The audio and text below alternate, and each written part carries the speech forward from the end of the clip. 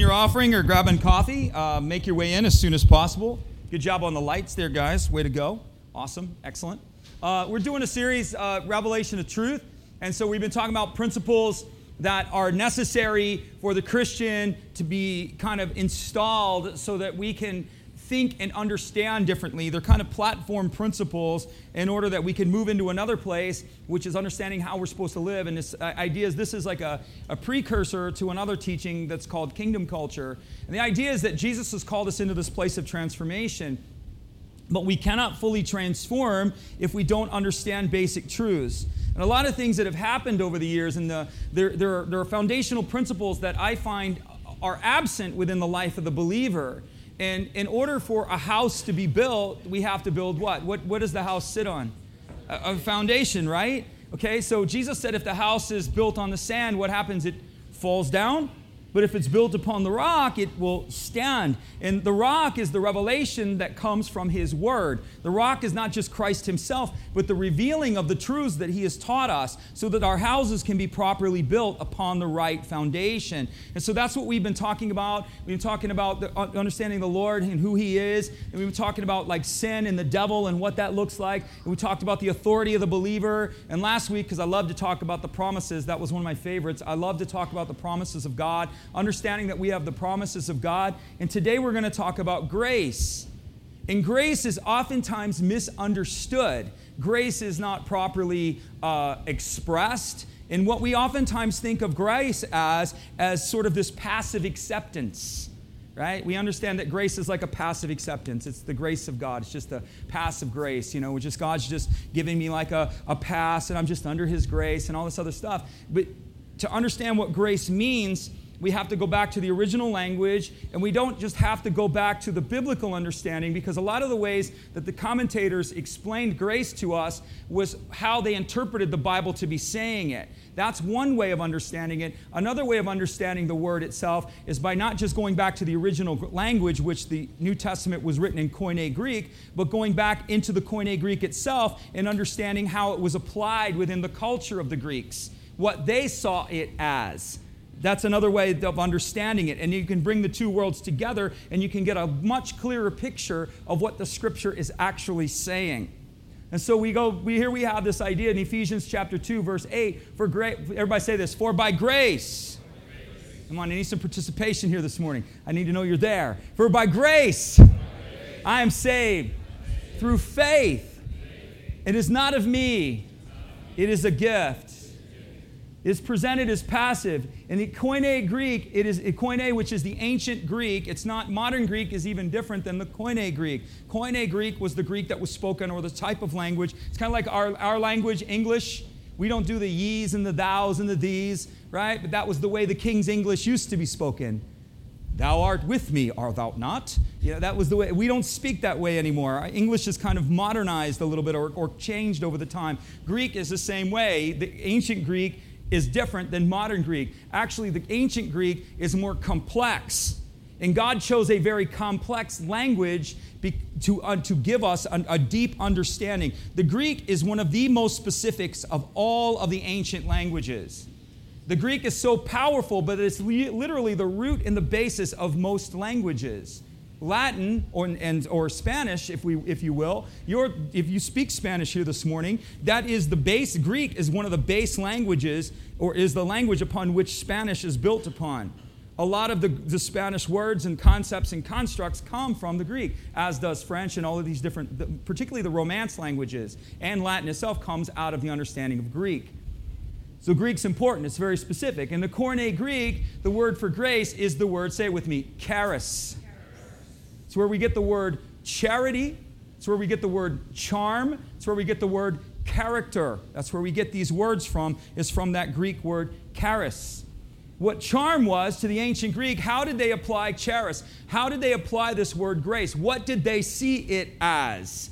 So the Greeks saw it as an ability that was not their own. The Greeks never saw grace as a passive thing. They saw it as a power.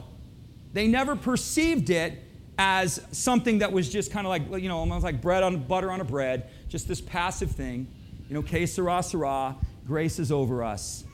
Grace, when the Bible's talking about being under grace, or the Bible's talking about being imparted with grace, it's talking about an endowment of power. So you know, the very words for the Greek word in the Scripture, when it talks about the gifts of the Spirit or the power of the moving of the Spirit, it uses the word charismata, again, which is the movement of grace. So God always relates the word grace in the Scripture, always gives us the understanding of grace in the understanding of power. So by grace you are saved. By spiritual power you are saved. And that not of yourself. It's not just this passing sweep, by grace you're saved. What transforms us, come on, anybody here born again? You know what it means to be transformed by power? You know what it means for Christ to come into your heart and boom, all of a sudden everything's different? That wasn't a passive thing that you encountered. That wasn't just something that just visited you. That was power coming into you, and everything is different. So again, grace is what is imparted to us. But that grace, to understand, say this with me. Grace is spiritual power. Got it?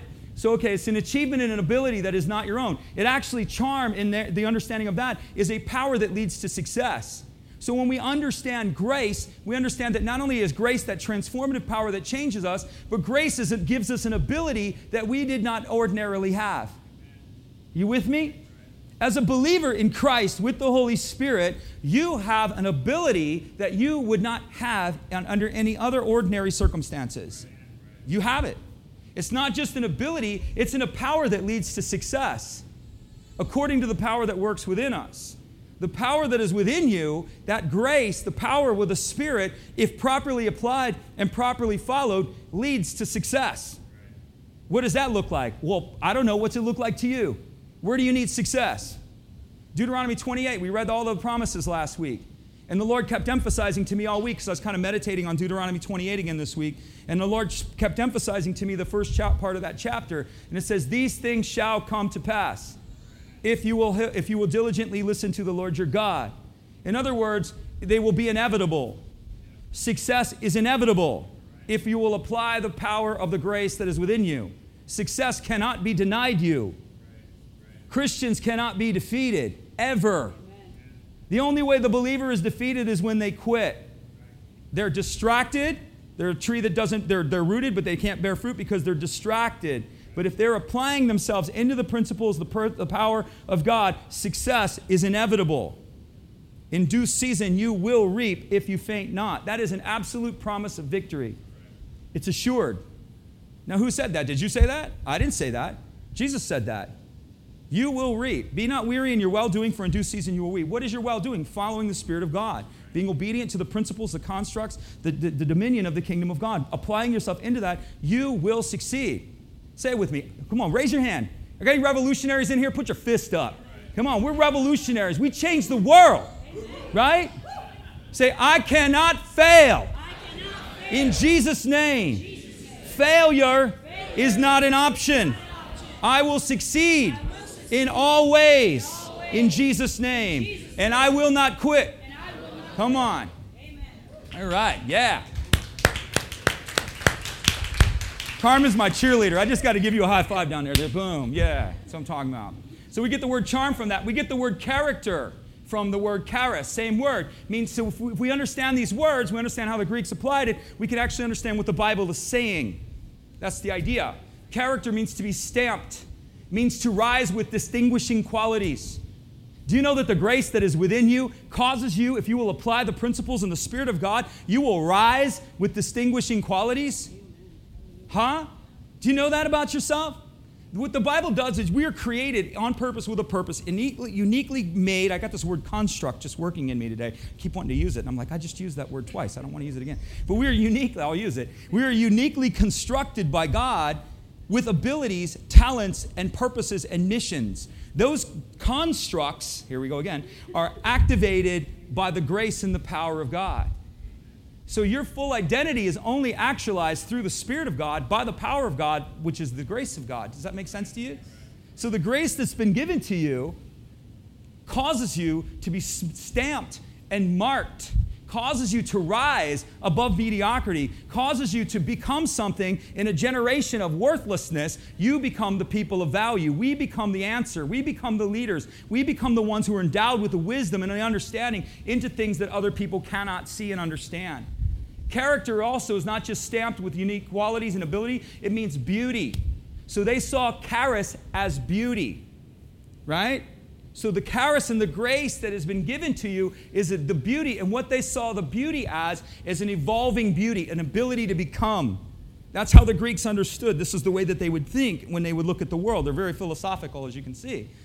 That's where we get all our philosophy from, actually. So the beauty, when they saw beauty, they thought that charis was an ability to become beautiful, an ability to turn and transform into something amazing. That's what's given to you. They saw it as a power to make new. They saw women as more gracious than men. Why? Because women possess the ability to give birth. And so when they saw grace, they understood grace, they saw it as an ability to birth something. Can I get a witness? Do I have any prophetic people in the room? Come on. When the grace that is given to you is an ability to bring forth life, an ability to bring forth birth. Birthing what? Ideas, concepts, understanding, revelation, whatever it is you need to be birthed in you, dreams, visions. What do you need to have birthed in you? Do you need new life?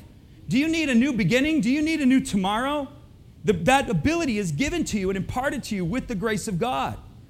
We quoted Deuteronomy 8:18 last week. Is the Lord your God who's given you the ability to obtain wealth to establish His covenant in the land.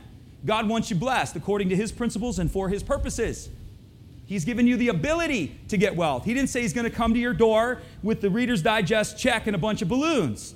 He said, no, I've given you an ability to gain it. I've given you a wisdom, an insight, an understanding that is unique to your design that enables you to go and gather everything that you have need of. That's what the Bible is saying. And where does that come from? It comes from the grace that is given to us.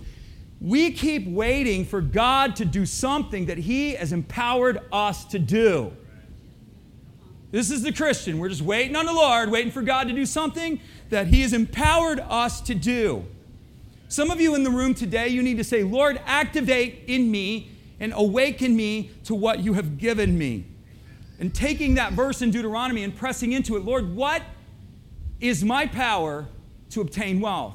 Well, maybe wealth to you is not material goods. That's how we oftentimes understand it. Wealth to you might be understanding, might be wisdom, might be relational health. Wherever the arena of your life, because it spans all arenas, whatever the arena of your life that you need to prosper, God has given you the ability to get it. You need your marriage to prosper? He's given it to you. You need your kids to prosper? He's given it to you. You need your future to prosper? He's given it to you. You need your faith to prosper? He's given it to you. It shifts the responsibility to us because the responsibility is ours. This is a divine partnership. If we fail to understand the divine partnership in the message of the kingdom, we're going to miss everything. We're going to miss everything. The reformers taught about the sovereignty of God, and they have misconstrued the understanding of what the Scripture is saying. The Reformation movement, which broke the church away into what it is now, did a lot of things on the positives. There was a lot of positives that were there, but they brought into it also a misunderstanding into certain principles. Not salvation, but other principles. And you say, well, how do you know that, Kevin? Because I read my Bible, and I know what the Bible is saying. Okay? Actually, Martin Luther, when he read his Bible, and he read the Bible in Greek, that's what made him turn away, because he said, for the first time, I actually understood the Scripture. If you understand what the Bible is actually saying, it begins to make sense. They understood grace to be a power and ability to give birth. You have it. You have it. It's virtue. That's what they saw grace as. You know what virtue is? Force, power, strength. This is why the Bible says you have been endued with power when the Holy Spirit comes upon you. Dunamis, it's the same idea. Charis, the grace, carries with it force, strength, and power.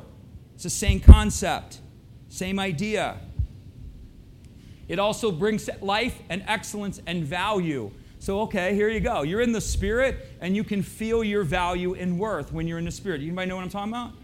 You feel really loved by God when you're in His presence.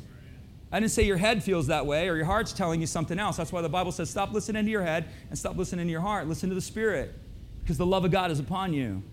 You are loved and accepted by Him. And why do we feel that way? Because the grace is imparted. All of that is the aspect of grace. It's what He gives. It's important to understand so that we can live in grace.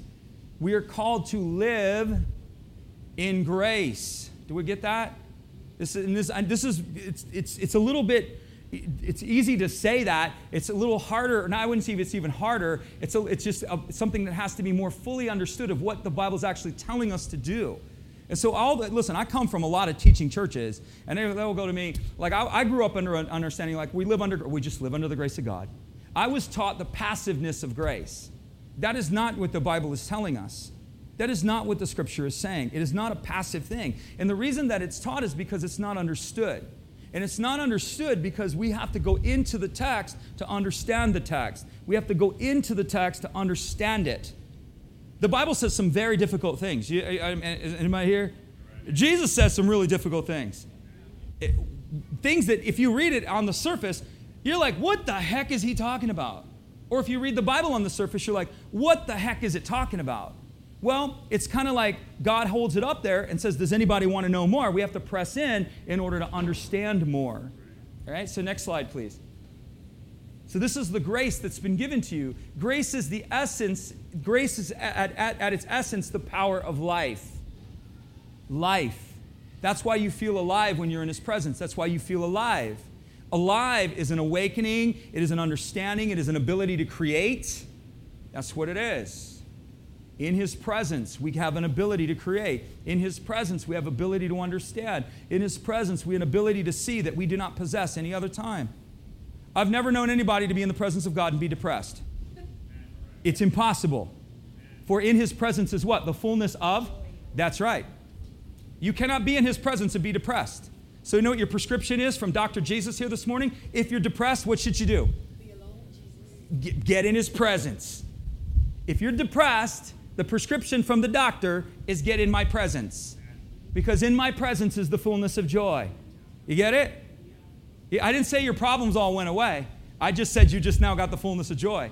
You'd be like, everything's falling down around you. I know, but I'm in the presence of Jesus. I'm in the fullness of joy. Right? That's the idea. Activation of spiritual power. It's the same idea. It says charismata. Grace is not passive. We've been given something with an intended purpose. What God has given you, He has an intended purpose. What has to be understood by the Christian is that what we have been given is not to just sit around and do nothing with. Grace is an active thing. It is an active thing. It is to be activated within the life of the believer. It is to be activated within the community of the believer. So what it is we're all individuals, so we're all these individual cells, and grace becomes activated, and the light starts going on. Then we all come together into this one big thing, and when we all come together and we begin to work corporately, and we begin to see corporately, and we begin to vision corporately, boom, the power goes off. That's the idea. With the power, you guys ever have Christmas tree lights? This is always the challenge. And you got that one bulb, you know what I'm saying, that's ruining the whole display. And you're like, what is going on here? But when you get all the bulbs on, do you see the attraction? And so while each individual bulb is to be lit up, when they're put together, they present something amazing and extraordinary. That's the idea of the activation of grace within the life of the believer and the activation of the life of Christ within the community of the church. Where does grace come from? The fullness we have received, grace for grace. What is God's Bible saying? From Jesus we received what? Spiritual power for spiritual power's sake. Why did He give you grace? He gave you spiritual power. Why? In order that you would have spiritual power. Simple answer, right? From Him we have received grace for grace. We've given spiritual power for spiritual power's purposes. Not because we're anything or anything else. Just God says, I want to give my people spiritual power. Why? Because I want to do it. That's what He's saying. For the law was given through Moses, but where does grace come from? Grace and truth come through Christ. Grace is imparted only through Jesus. Not Allah, not Muhammad, not Krishna, not L. Ron Hubbard, not anybody else can impart to you the power of grace. This is the significance of the gospel. This is what makes Christianity different. The difference within the Christian belief is that we have the power of God residing in us. Therefore, we know what we teach is true. We have the glory of God within our bodies. Christ lives in us. Christ in us, the hope of glory. You understand? We don't worship a religion. We don't follow rules. We follow the Spirit of God by the voice of God through the Word of God. That's how that works. And that's what makes the Christian's faith different than every other faith, because they're not real, they're false. Truth is in the grace that is imparted to the believer. So when they say, how do you know Jesus is real? You know what my answer is? Real simple. He lives in me. He lives in me. I can tell you Jesus is real. He lives in me. And I called on all the gods. I called on Budweiser. I called on Oscar Mayer Baloney. I called on them all. And they never lived in me. And they never changed me. And they never transformed me. And they never imparted anything to me. But when I called on Jesus, wow, that's the goal. You shouldn't shun the wow, Christian. You should not shun the wow. You should embrace the wow. Wow. This is wow. You should embrace it because it's what He's given you. It's a grace. It's given to you. Grace comes through Christ. What is the law? So the law, if you want to understand the law, it's essentially parts of the Old Testament, but it can be summed up in the 10 Commandments. What are the 10 Commandments? Go read them. Exodus 20. I don't have time to get into all of them. But the purpose of the law, so the law came through Moses, but grace and truth came through Christ. So the intent of the law, what is the purpose of the law? God gave the 10 Commandments, and this is going to be a shocker. The 10 Commandments were not given to be kept. And do you know why they were not given to be kept? Because you can't keep them. They're impossible to be kept. Can we talk? Really? Love the Lord your God with all your heart, soul, mind, and strength. Honor your mother and father. All those are the easy ones. And then we get into the whole kind of, the sixth one where we're like, oh, don't murder. Well, I haven't done that. Oh, yeah? Have you hated someone in your heart that you wished them dead? You've broken the law. Well, I've only done one thing. The Bible says if you're guilty of one part, you're guilty of the whole, because the law requires perfection. You ever coveted in your heart? You ever wanted what somebody has to the point that you were willing to just, oh, I just want what they have. I just want to take it from them right now. That's coveting. The desire for what someone else has in a healthy way, saying, man, I'd like to get there too. I'd like to achieve those things too. That's not unhealthy. The covetousness comes when I'm going to take it from them, or I'm going to do whatever I can do to take theirs. That's covetousness. We're just going to bring the car right up into the driveway here this morning. Open up the garage door, see what we got in there. Right? We've all done it. We've all done it. What the Bible is telling us, that the 10 Commandments, it says, therefore, no one can be made right by the law. Why? Because the works of the law, rather through the law, comes the consciousness of sin. The law is given only to show you that you're a sinner. That's why the law is given. It's to show you who you are. Why? Because the number one thing what sin does is sin blinds you. Sin makes you believe that you're someone that you are not. Everybody read the book of Dorian Gray? We can talk about that on the positives. Oh, I'm better, I'm good, I'm good, I'm good. Or sin makes you believe that you're depressed and you're a loser. Neither one of those things are true. Sin lies.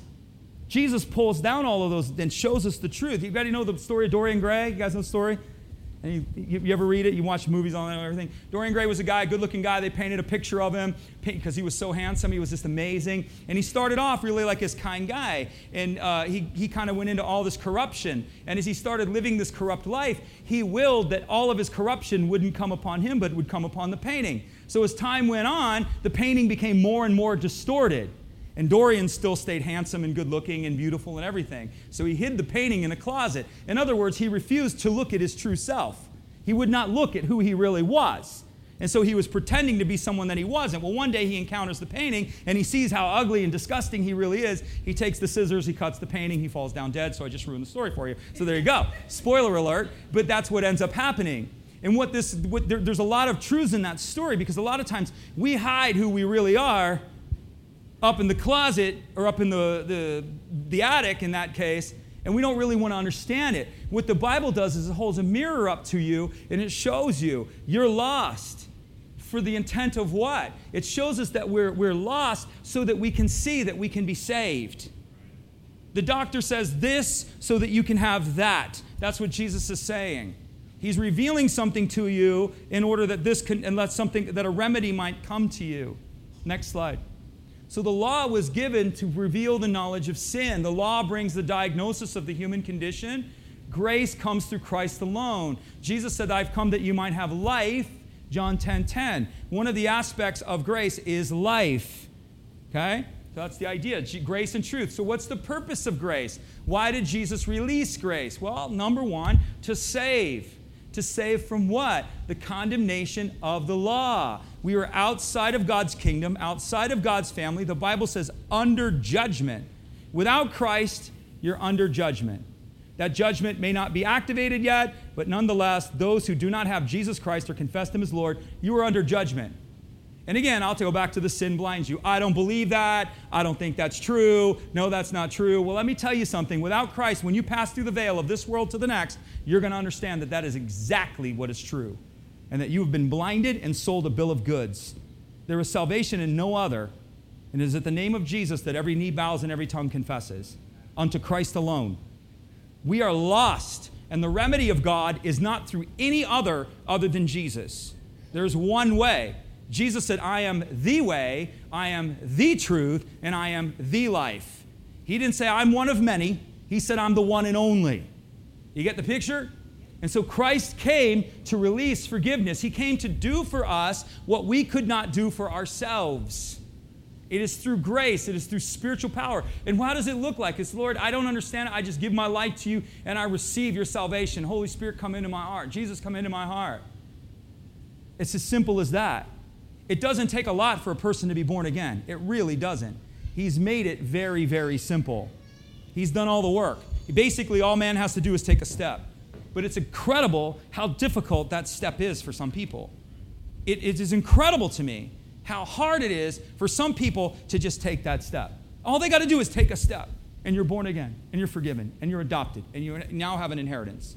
You may not have all the knowledge, but you've just now become something that you weren't before. But that is so hard for people. It is so hard. The world should be saved with that message. It's that easy. Well, Kevin, I don't know. Idolatry, intellectual idolatries, idolatries of the mind, idolatries of the heart, the worship of the self-will. I think, I feel, I want. That's your problem. That's the root of sin. The root of sin is I think, I feel, I want. The root of the gospel, not my will, yours. That's the root of the gospel. You get the picture?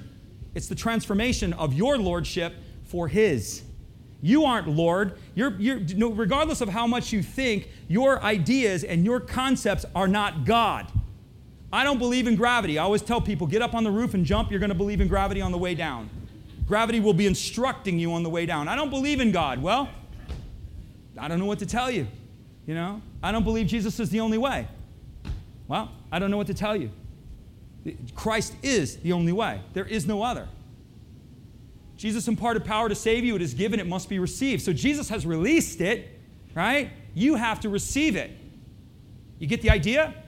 It can be here. I can invite you to a dinner party. I can say, hey, man, I'm having a dinner party, but if you don't RSVP, you can't get in. So what do you got to do to get in? You got to respond, s'il vous plaît. That's what RSVP means. Respond immediately. Respond at once. Respond, please. So when Jesus has invited you into His house and into His kingdom, you have to RSVP. Even though everyone is invited, not everybody's name's on the list. Jesus died for the world. But if you don't RSVP, you ain't getting in. Okay? It's just the way it is. The Lamb's Book of Life, do we need to go into that? His name's written in the RSVP. Is the RSVP? The angel's the doorman. No, not on the list, dude. Oh, yes, come right in, Carmen, right this way. Yes, absolutely. Enter into the joy of the Lord. Party's going on.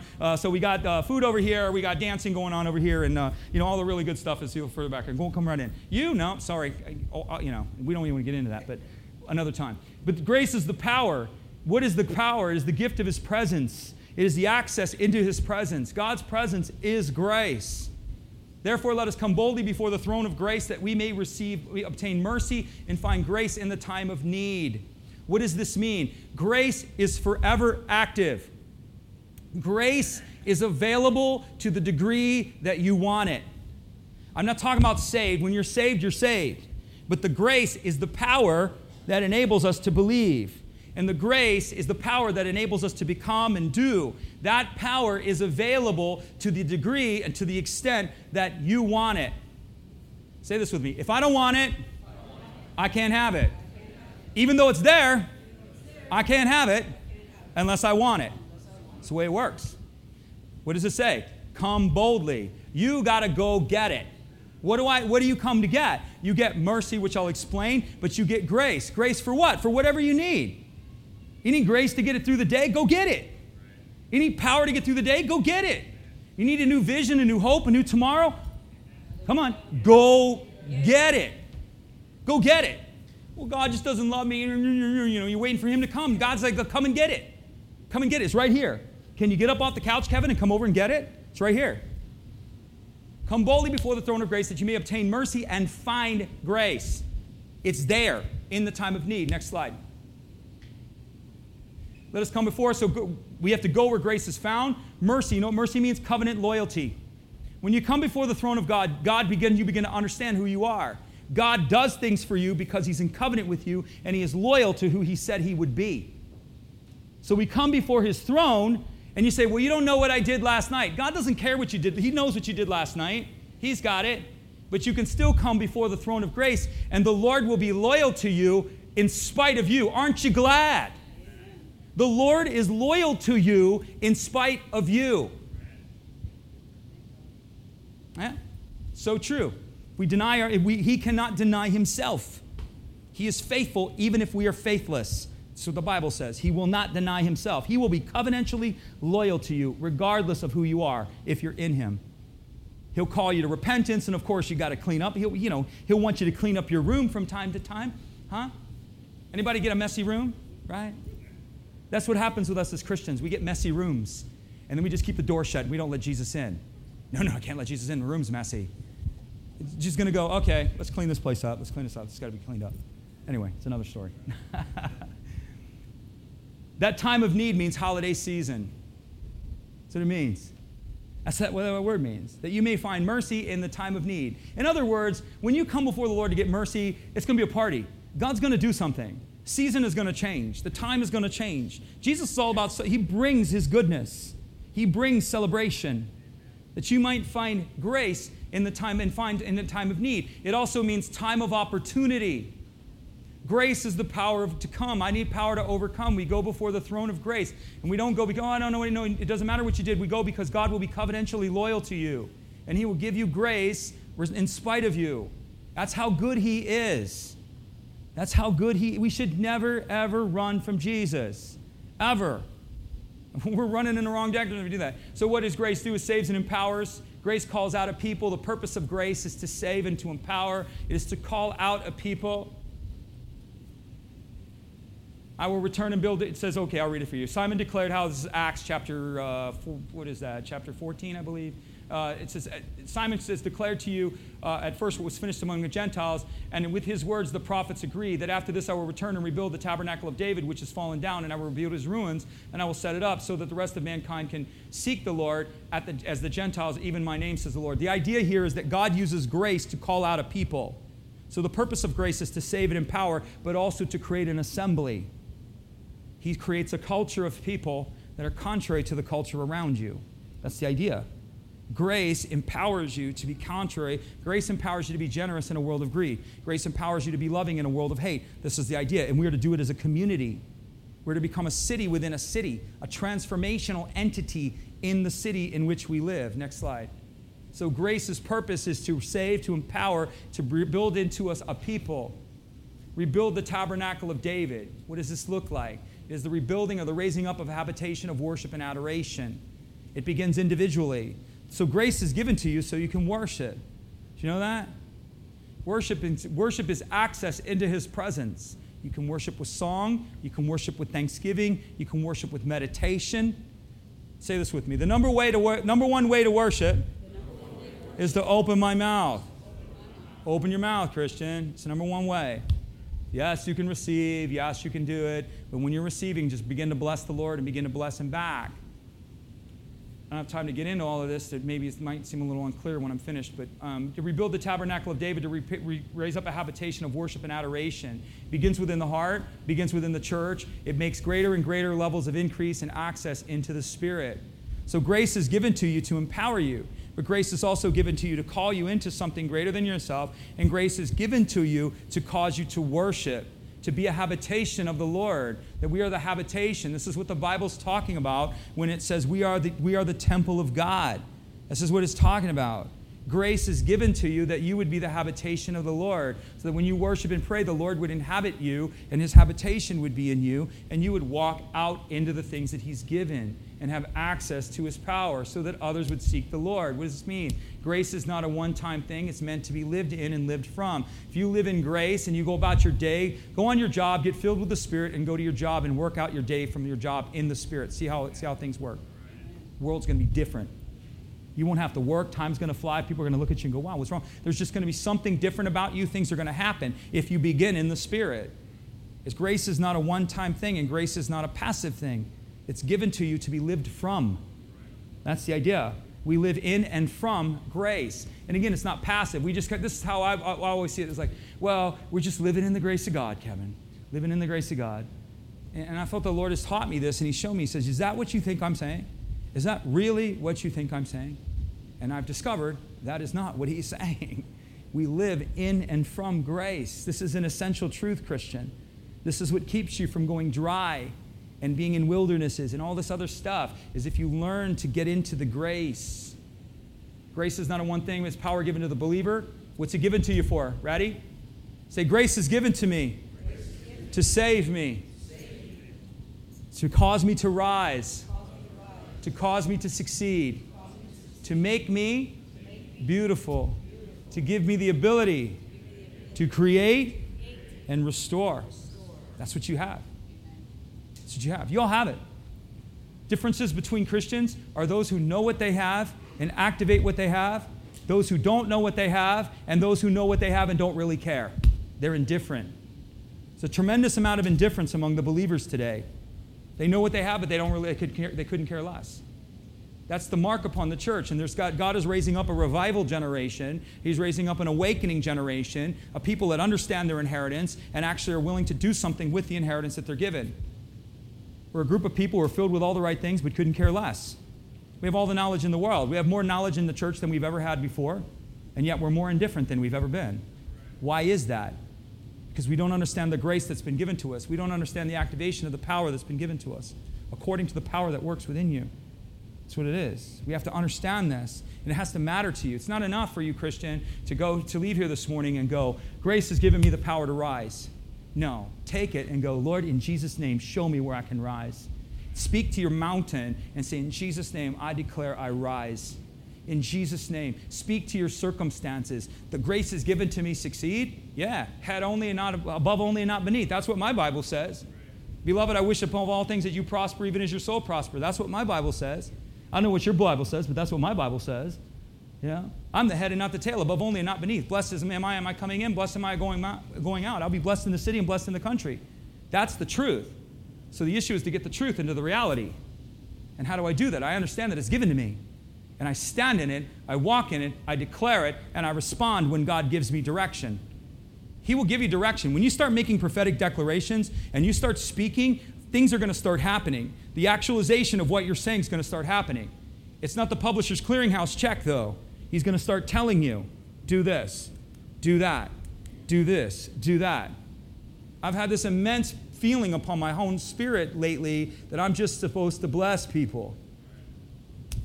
And I'm like, okay. And so what will happen is, the other day I couldn't chase the lady down fast enough. She had a back brace on, but somehow she got to the car like that. I don't even know. I had all this stuff, and as I'm walking out the door, I could hear the Lord going, go back and pray for that woman.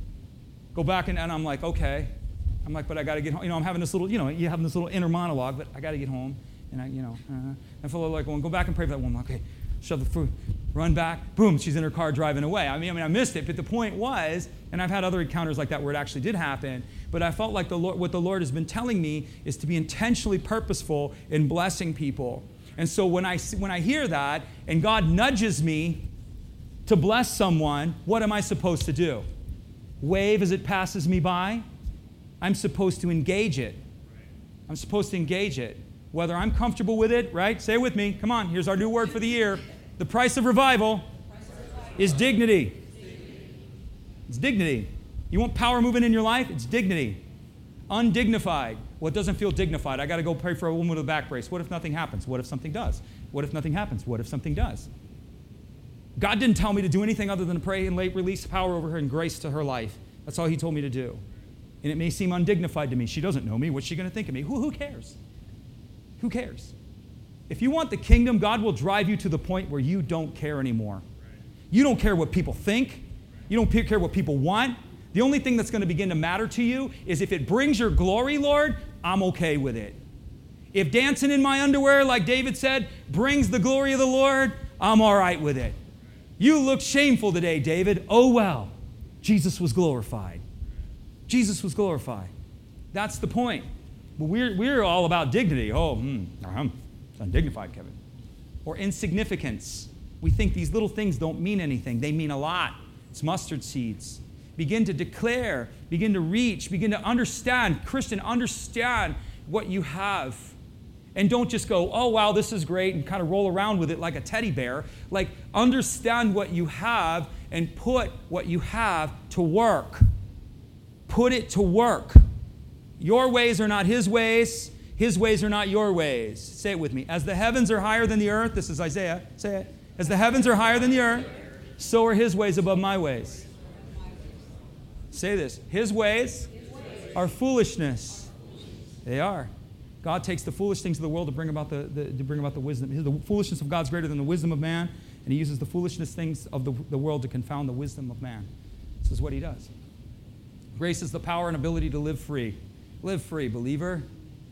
You're not under condemnation. Who's kicking you? Who's beating you up? Who told you that? Who told you there's no hope? Who told you there's not a better tomorrow? Who told you you've gone too far?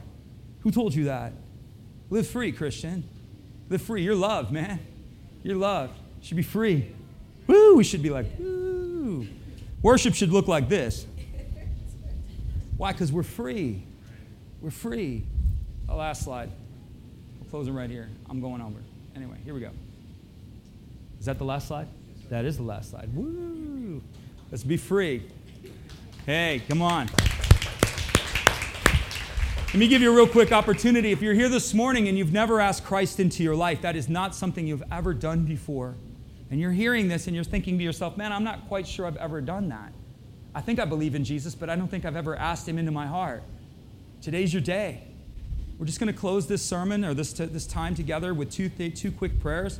First is an invitational prayer for you to just ask Jesus into your heart.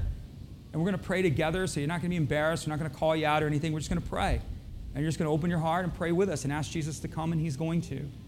And then I'm going to speak a prayer of blessing over all of you, everyone, and that'll be our dismissal. But if that's you this morning and you've never asked Jesus into your heart, I just ask you this morning to open up your heart and receive Christ. And all you got to do is just, again, open your heart and pray with us. So let's pray together. Just say, Dear Jesus, I believe that you are the Savior, and I need a Savior. I may not understand everything, but I choose to believe it. I open my heart to you, Jesus, and I ask you to come inside. I ask you to heal me. I ask you to forgive me. I ask you to restore me, and I ask you to repurpose my life. All that I am, I give to you, and all that you are, I receive as mine. From this day forward, I choose to follow you. In Jesus' name, amen. Let me bless you one more time. May the Lord bless you. May the Lord keep you. May the Lord cause his face to shine upon you. And may he be gracious to you and give you peace. And may you forever live in his favor. In Jesus' name, amen. God loves you. We love you. Have a great week. If you need prayer, we have prayer over here.